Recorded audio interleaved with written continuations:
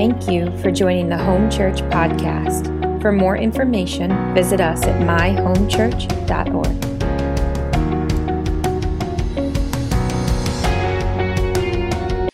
All right, so I'm going to ask that you turn with me in your Bibles to Matthew chapter 16. We're going to go through a few scriptures. And these next 2 weeks, we're going to actually speak into the same topic. And it's a topic that there's a lot swirling around it.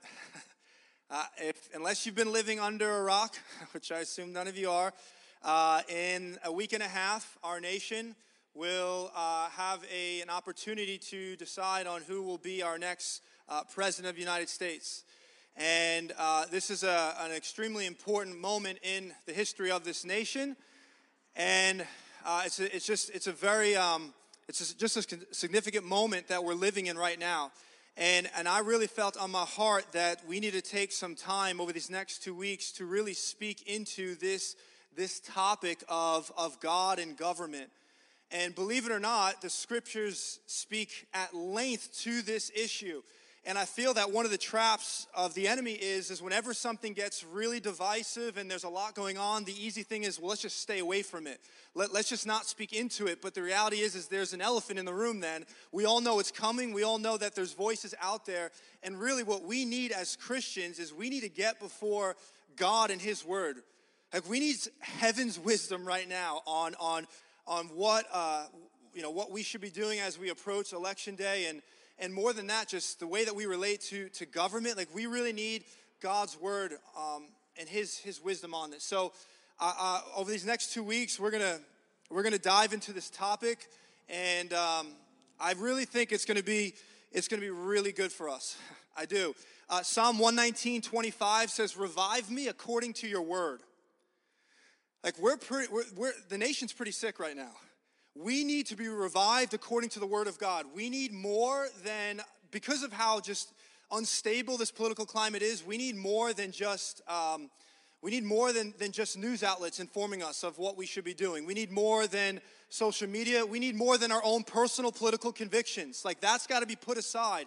We need the Word of God, the truth of God, and we need to be revived according to His Word. And God has much to say on how we as Christians relate to government, how we as Christians honor this institution, but also how we are to see that God is above all these things. All right, so this is kind of where we're going to be going for the next 2 weeks. I want to speak into Matthew chapter 16. Like I said, I'm going to share a few different scriptures with you. My chief concern is where we stand in Christ and where we stand as a body as we move into this, okay?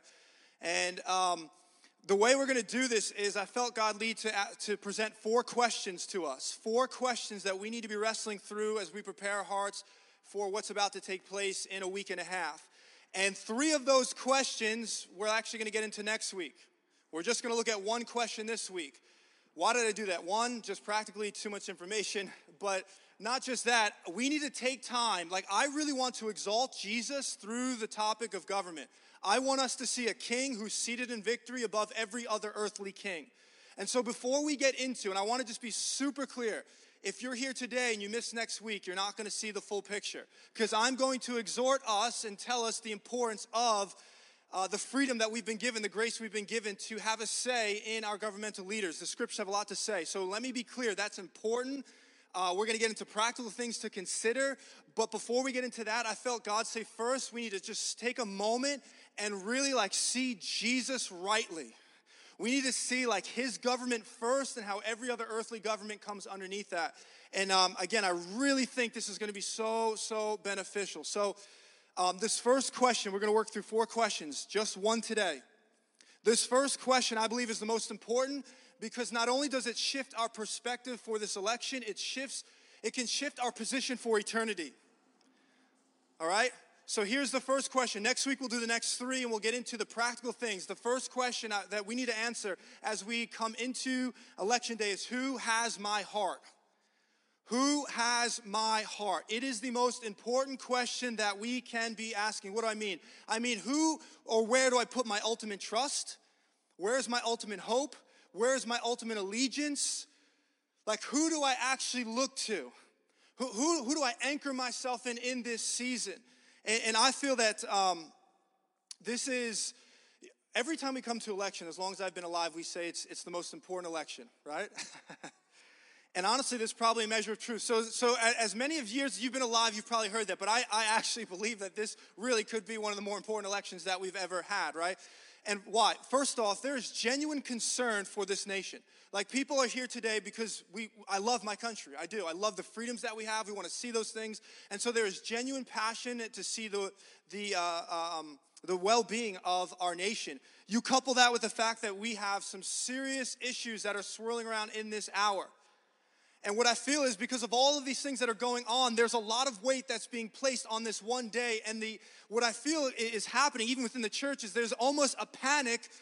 We're panicked by the prospect of our candidate not getting into office. We're filled with worry and fear, like, what will happen to us? What will happen to the church if our candidate does not get in? Is that the end of the church then, right? Is that the end? And I just feel like there's another way that we can approach this, and that's what I want to see, big picture today. It's important. We're going to get into, we steward that.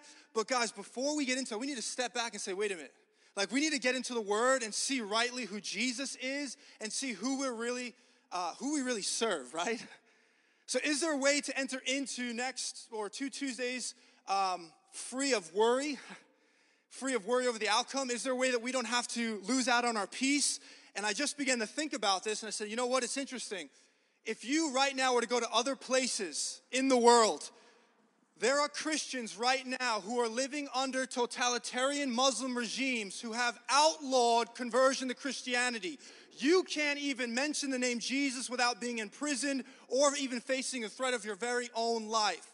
And I was reading a testimony of one couple who, when I heard them speaking, I saw the joy of the Lord. I saw the peace of God upon them.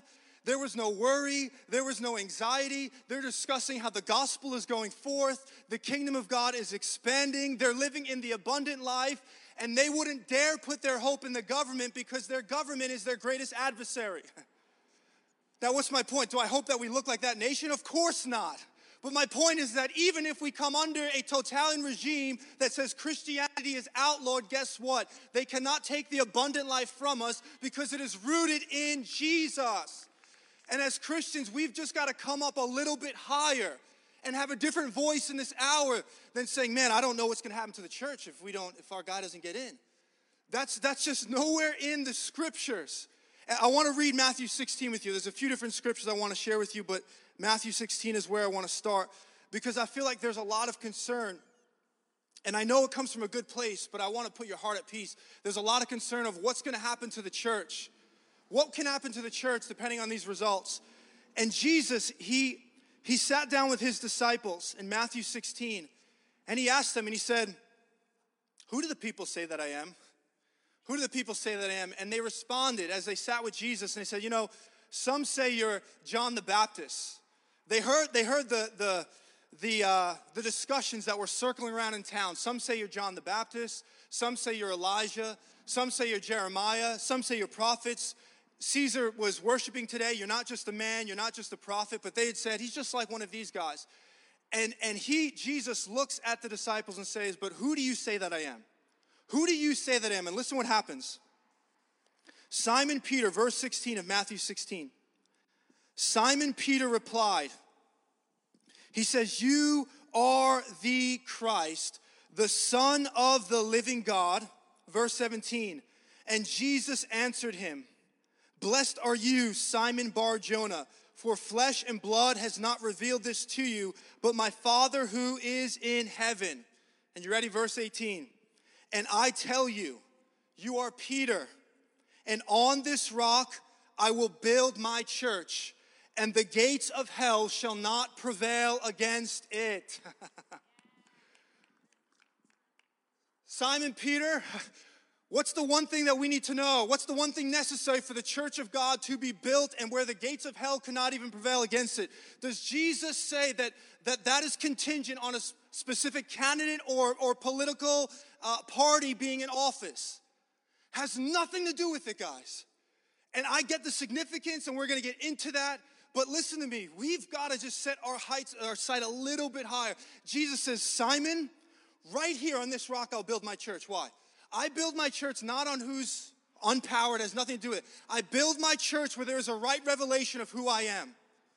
Simon, you know that I am the Christ, the Son of the living God, and therefore right here I will build my church, and nothing will be able to stop it. This is why as a church we have great hope no matter what happens in the future, no matter what it looks like. Why? As long as we continually come before the presence of God, see him rightly, know who he is, and live according to those truths, Jesus says no matter what happens, the church will never go away. You say, can you prove that? Look at the book of Acts. The Roman government came against the church. Guess what happened? It exploded even more. The Apostle Paul tried to come against the church. Guess what? He wanted being converted to the church. Nero in 70 AD said, I'm going to wipe out the church. Guess what happened? They couldn't do it. You fast forward today, the Boko Haram in Nigeria, which I have been, have tried to annihilate the church, but Christianity keeps on exploding. You fast forward and go over to Asia, you have Kim Jong-un in North Korea. He can't stop the underground church. China can't stop the underground church. Go to the Middle East, ISIS and Al-Qaeda try to take out the church. They can't do it. They can't stop individuals from having dreams of a man dressed in white and they're having encounters with Christ. So no matter who stands in office in our government, the church will go forth. And as Christians, we steward this responsibility. We take it very seriously, but we know no matter what happens, we're going to keep pursuing Jesus. The kingdom's going to keep going forth, and we're going to see revelation in the end. The church is going to be a victorious bride with Christ. That's the voice that needs to be coming forth. That's the voice that needs to be coming forth. Isaiah chapter 9, verse 7. A prophecy of Jesus, of which we are living in today. It says that when the Messiah would come, it says of the increase of his government and peace, there will be no end. He has come. His government, his kingdom will know no end, guys. So this is our hope. We don't need to come into this election with worry, fear. Like no matter what happens, Jesus sits on the throne so our hearts can be at peace, rest. We can experience joy. I can't say this enough. Are we hoping to be like nations that don't have our freedoms? No.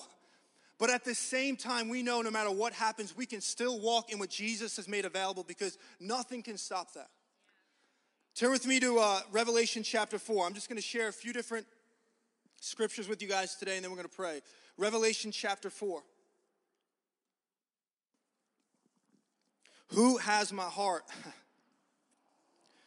I just want us to get anchored in seeing our full hope, trust, allegiance in Jesus.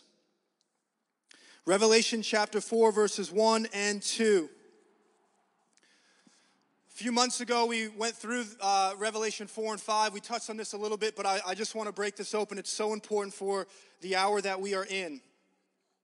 Revelation chapter 4, I'm going to read the first or the second half of the first verse and then verse 2. This is John exiled in the island of Patmos, but he has an incredible encounter with Jesus.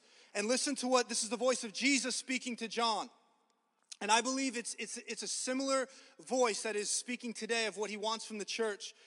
And it says this, Jesus says to John, come up here, and I will show you what must take place after this. In verse 2, here's John, he says, at once I was in the Spirit, and behold, a throne stood in heaven with one seated on the throne.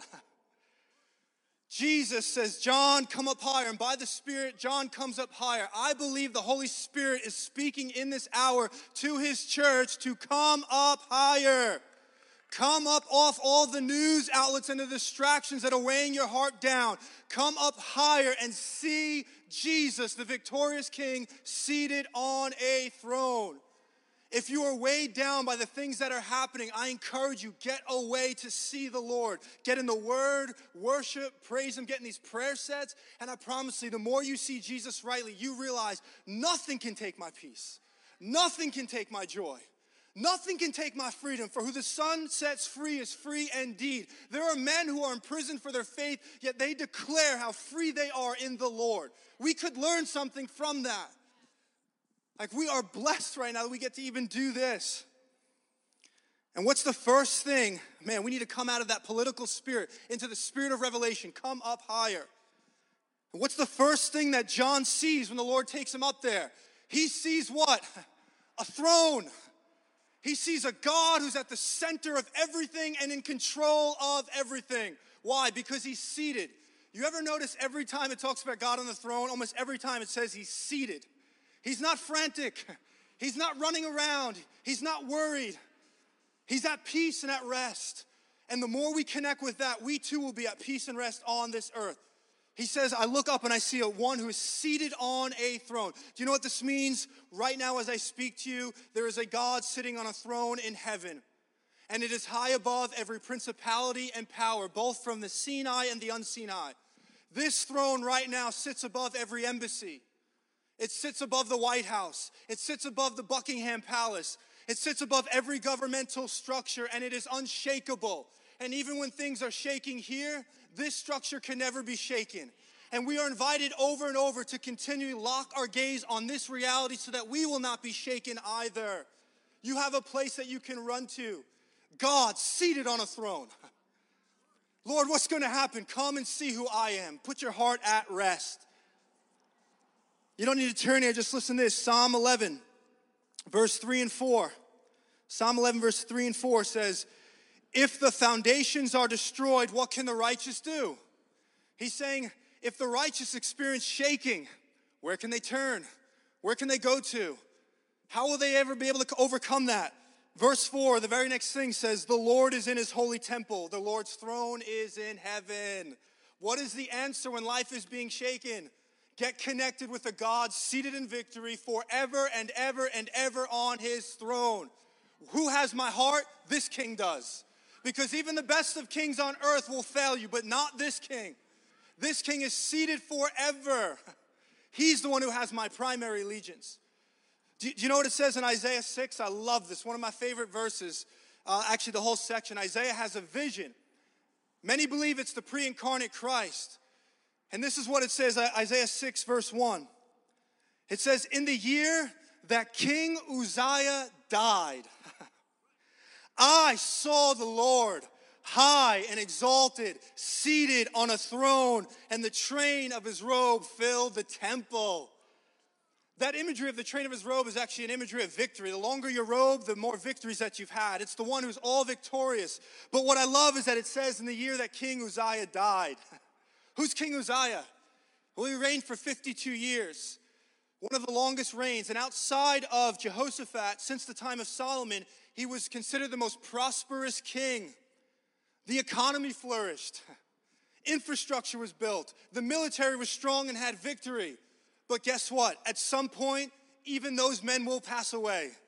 Every empire and emperor has a shelf life. At some point, they too will crumble. But when he saw the earthly king die, he saw the heavenly king, the eternal king who sits on the throne forever and ever. Forever and ever, guys. This has got to strike our heart.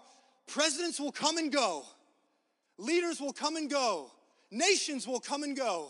But there's one who's seated on the throne forever and ever and ever. And that is the one that we look to. So important that we get rooted in this as we go into voting so that we have the right perspective, right? Again, I say it again. Make sure you're here next week. We'll talk about the importance and the specifics, but this has to take place first. I want you to turn with me to Mark chapter 12. I want to share a few other scriptures. Mark chapter 12, verses 13 to 17.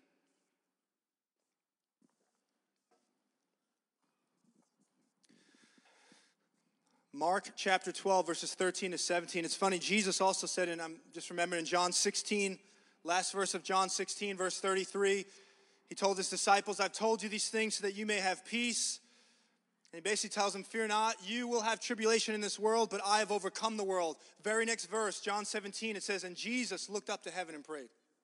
Jesus himself gave us the example of what you do when you're about to walk through tribulation and hard times. Jesus says, do not be afraid, you'll go through stuff. And then he said, and then he looked up to heaven. He got locked in with the reality of his Father who's seated on the throne in heaven.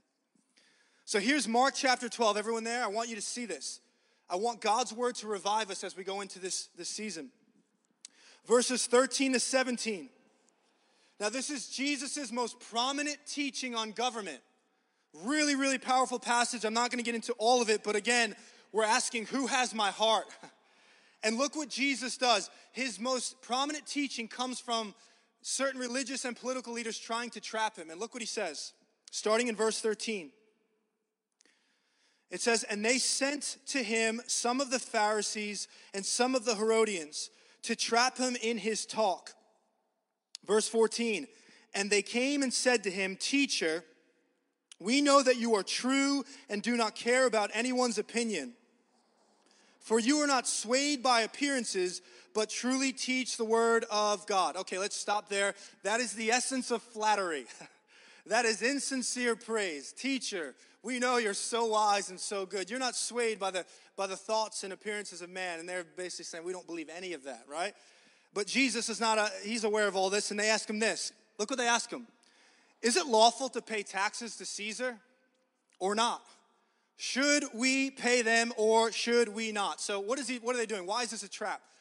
Because right now there's a crowd and there's government officials, Roman guards, and they know that depending on how he answers this, he could really set himself up.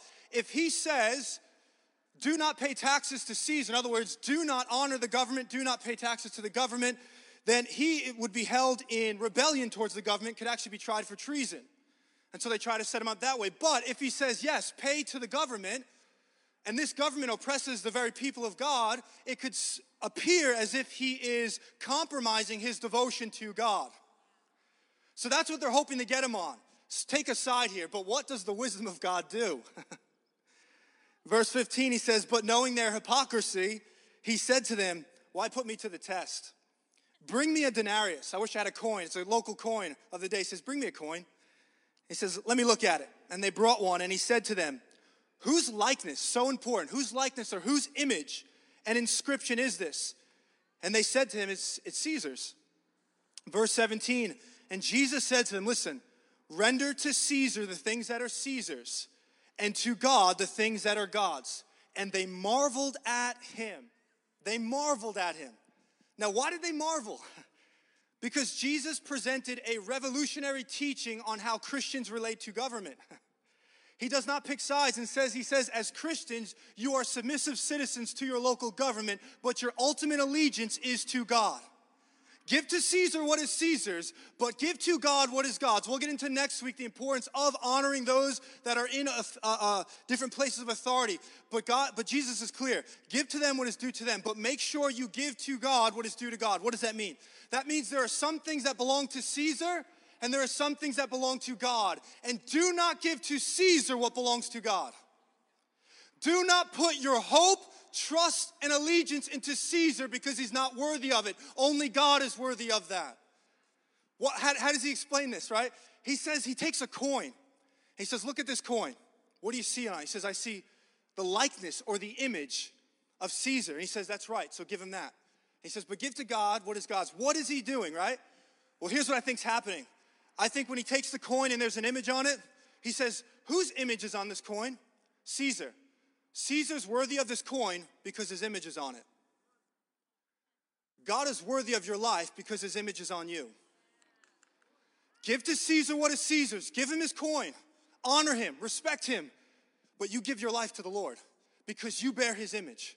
You give your heart to the Lord. You put your ultimate trust in the Lord. You put your ultimate hope in the Lord. You do not put it in Caesar. Do not give to Caesar what rightly belongs to God. There's no other man who, when I was dead in my sins, came and shed his blood for me. There's no other man that can fix the depravity of man's heart. There's no other man who is worthy to open the scrolls and administer God's justice to see the new heavens and new earth. There's no one who laid down his life for me except King Jesus. No one is worthy of your heart fully or my heart except the Lord. That's what he's teaching here. And as Christians, we gotta be able to walk and say, okay, honor my government, but my primary allegiance, no, that belongs to Jesus. That belongs to you. That's how you get free from all of the worry, anxiety, and all the chaos that's going on right now. And I want to share more of this next week. You know what one of the issues is too? I feel that what happens is, as a church, we look so much to Caesar instead of God. We start depending on Caesar, meaning the government, to do what the church should be doing. So we look to the government to feed the poor. We look to the government to take care of the orphans. We look to the government to deal with abortion. That should be the church. We've been given that mandate. Of course, we want officials that are helping us, but at the end of the day, that's not where it stops. Don't look to Caesar to do what God has mandated the church to do. That's our responsibility. Does that make sense? Give to Caesar what is Caesar, but we give to God what is God's.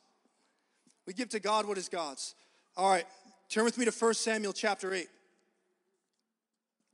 You guys following me?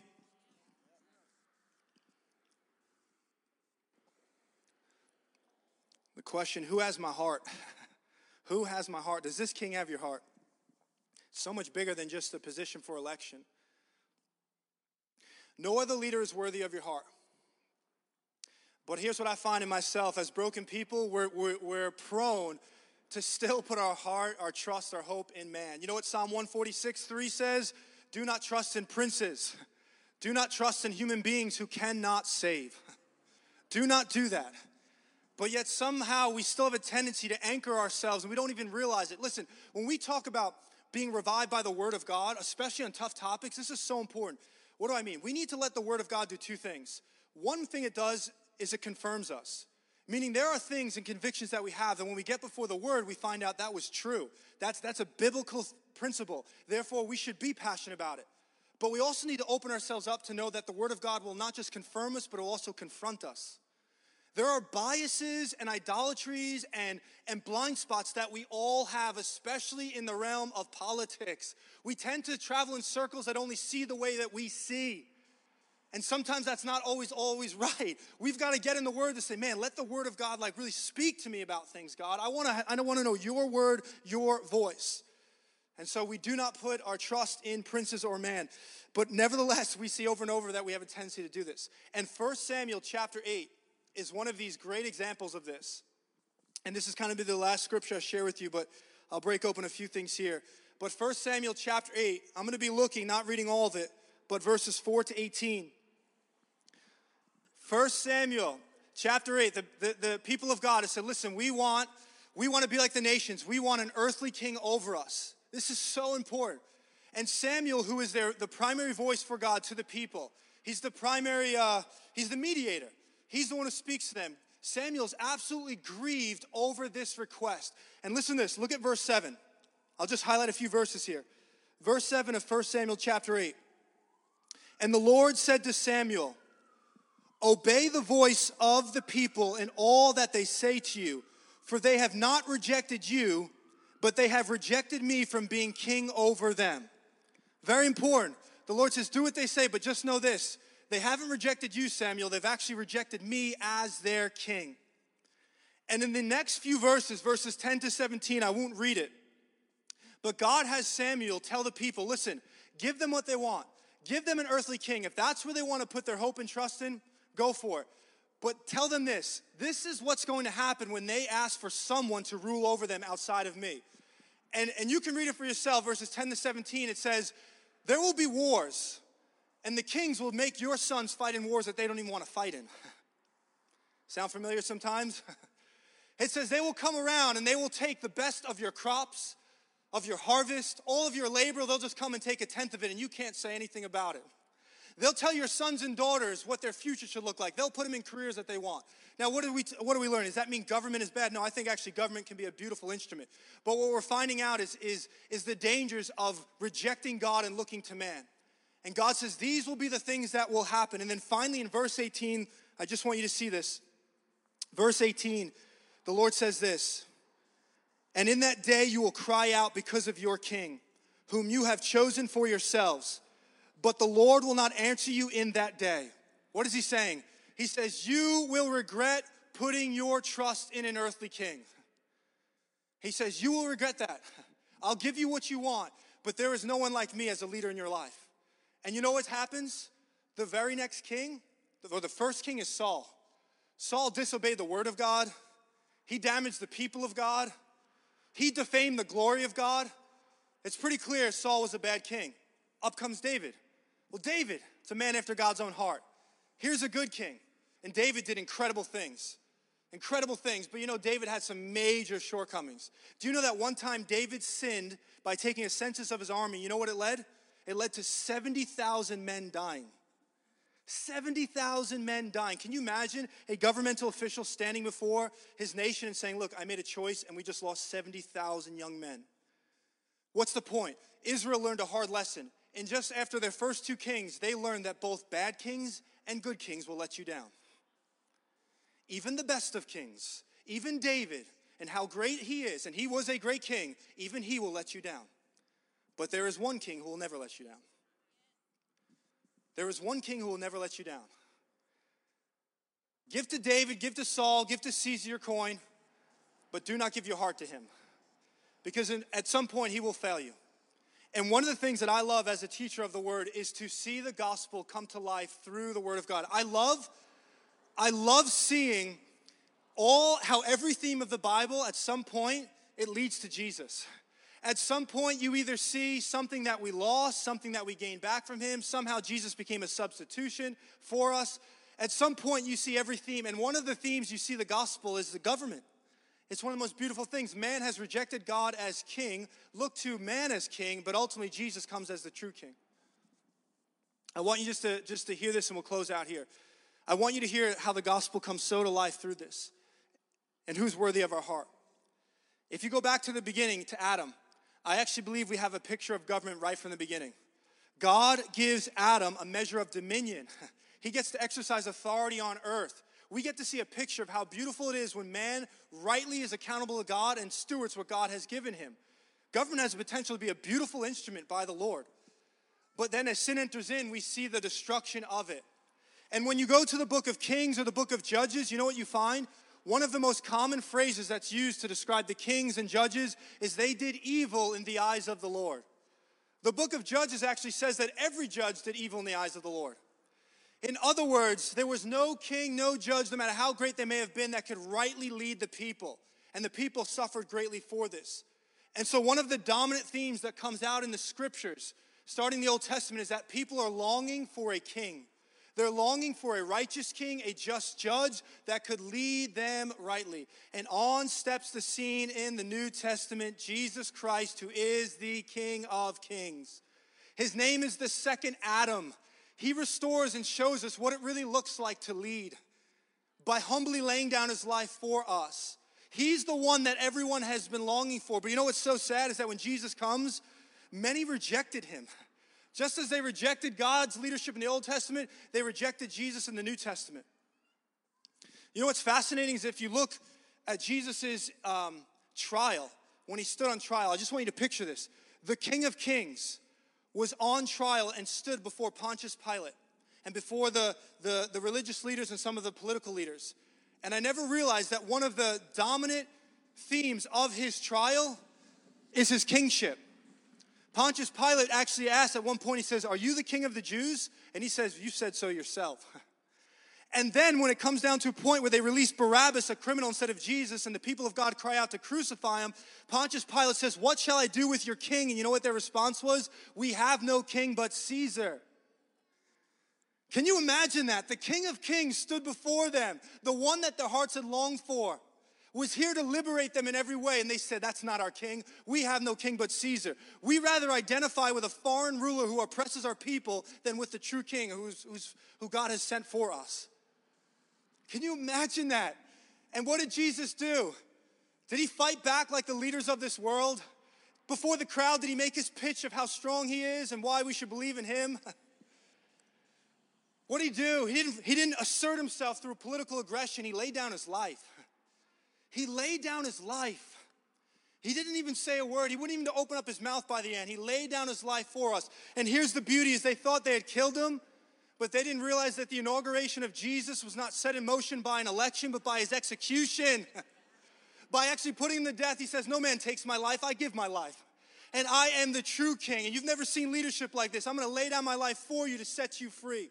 And we belong to this king first and foremost. Praise the Lord that we belong to him. And he operates according to a different kingdom. That's what I want us to understand. Do you know, we belong to a different kingdom.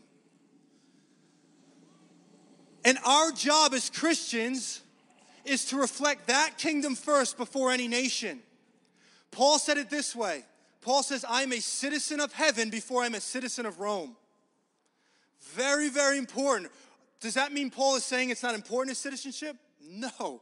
If Paul was here today, I believe he would say, guys, we're going to talk about the right thing to do when it comes to voting. He's going to get into all that. But Paul's saying, but here's proper order. Before I ever see myself as a citizen of Rome, I'm first a citizen of heaven. And our job as Christians is not to propagate the values of America. It's actually to propagate the values of the kingdom. Our job is to promote kingdom values over American values. That's our primary role, guys. Like, I love my country, I celebrate it, but our role is to first be citizens of heaven that reflect that kingdom first. Why is that important? You say, well, that was Rome. This is America. We're a Christian nation. Isn't it the same? Well, this is a whole nother discussion, but I'll leave you with this. Is America a Christian nation? Are American values the same as kingdom values, guys? I mean, really, do we see what Jesus taught about the kingdom? Is that the same of any? No, you know what our hope is? Revelation 11:5, that all kingdoms will eventually become his kingdom. That's our hope, that all nations will not look more like America. As much as we love this nation, our hope is that all will eventually look like his kingdom.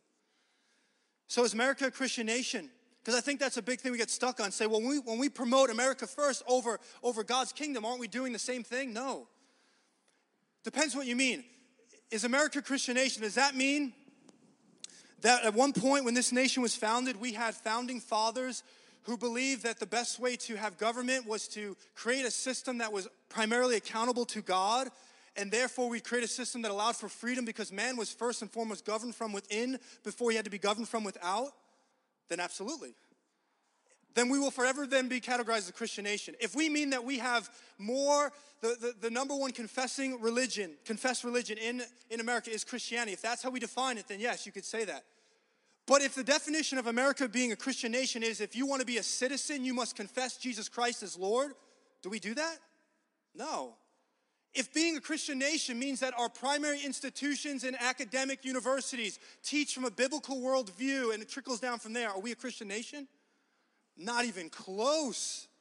If being a Christian nation means that our primary governmental officials lead according to the Word of God and give law according to the truths of God and filter all things from that lens, are we a Christian nation? Not even close. And so we just need to be careful. We need to understand where our primary allegiance is. Our job is to propagate and promote the values of the kingdom first. And then from there, we value and we take seriously what God has entrusted us because, listen, we do have a great grace and we have an incredible opportunity coming up in a week and a half to see Christian values further promoted even in our government. And that's a beautiful thing. But let's make sure that our hope and our allegiance is set in the true King. Amen?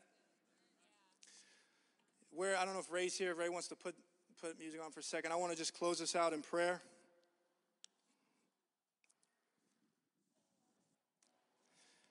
Jesus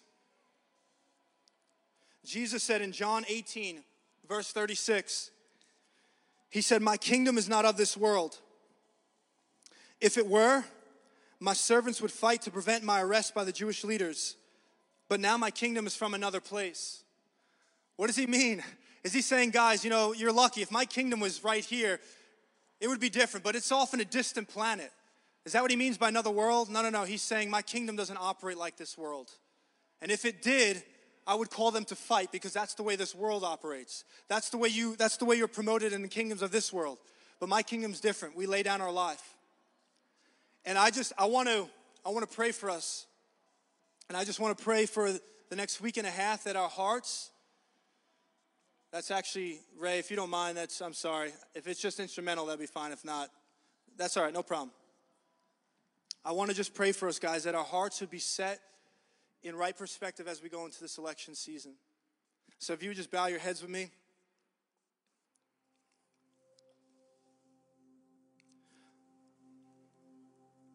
I'm going to ask actually Vicky and Don to come up as well.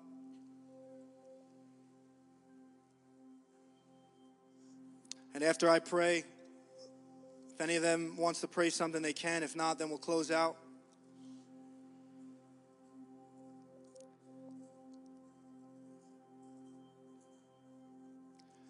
But my question before we move forward into next week is, who has your heart? This is bigger than just seeing this election rightly. It's about your eternal position. And if you've looked to princes, and you've looked to man, you've looked to self, there's no one who can save you but him.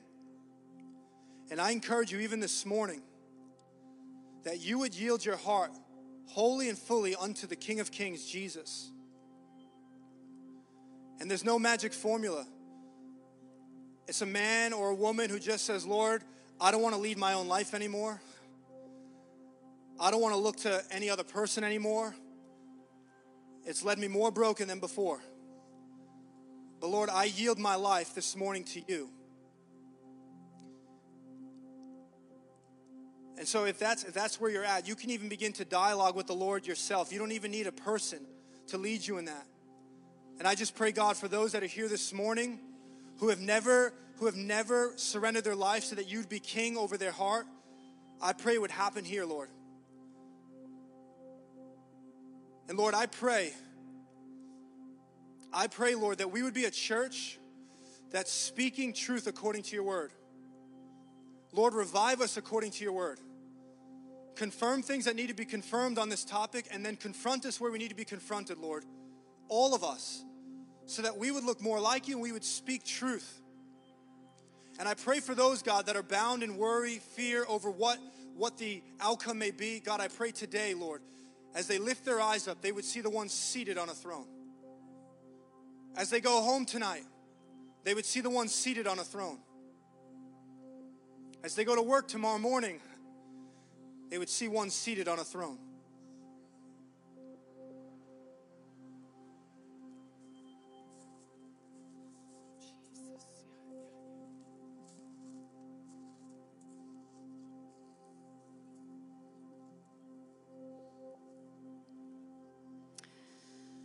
Father, I just thank you for an open heaven.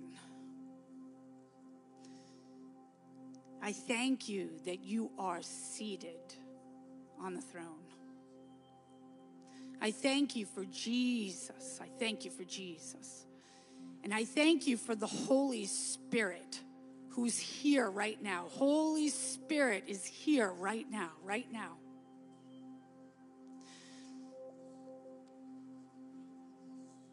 Whatever you're struggling with, whatever it is, He is all that you need. Jesus is all that you need. Holy Spirit, I pray that you would breathe life upon your people right now in Jesus' name.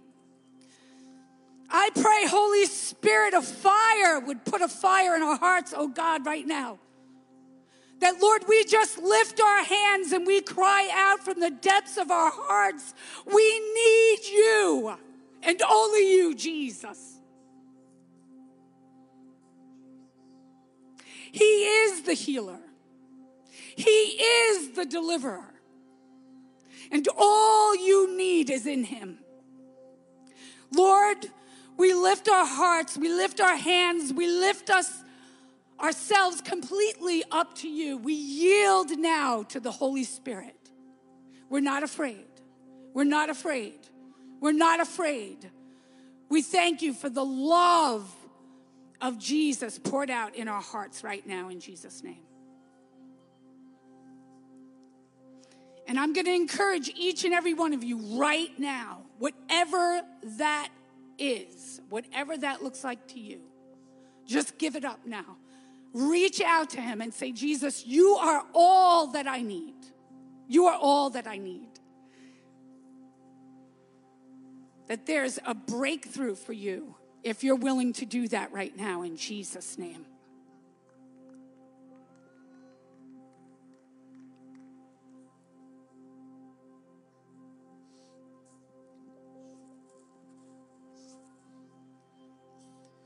Father, I thank you for your body.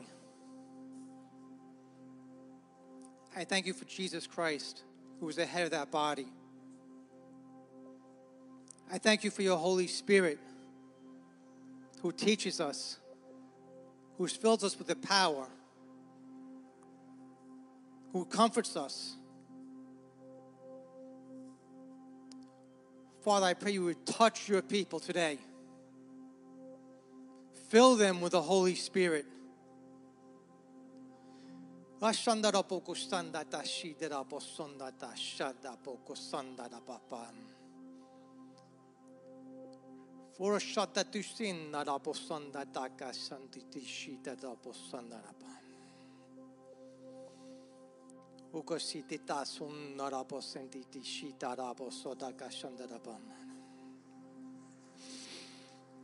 You are my children. I see your struggles. I see what troubles you. Look to me, for I am Jesus. I am the answer.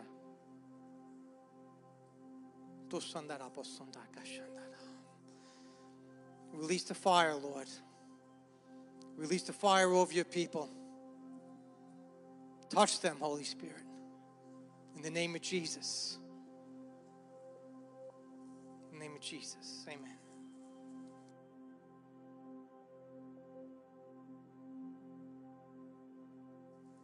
So if anyone would like to come up for prayer, Vicky and Don are up here if you'd like to. If not, bless you guys. And we love you guys. Really so encouraged you guys are out here. Hopefully next week we'll have a little bit warmer weather. And we'll see you throughout the week. Prayer sets, study. But really, if there's anyone who needs prayer, if the Lord's speaking something to you, please come up and receive prayer, all right? God bless you guys. Have an awesome, awesome day.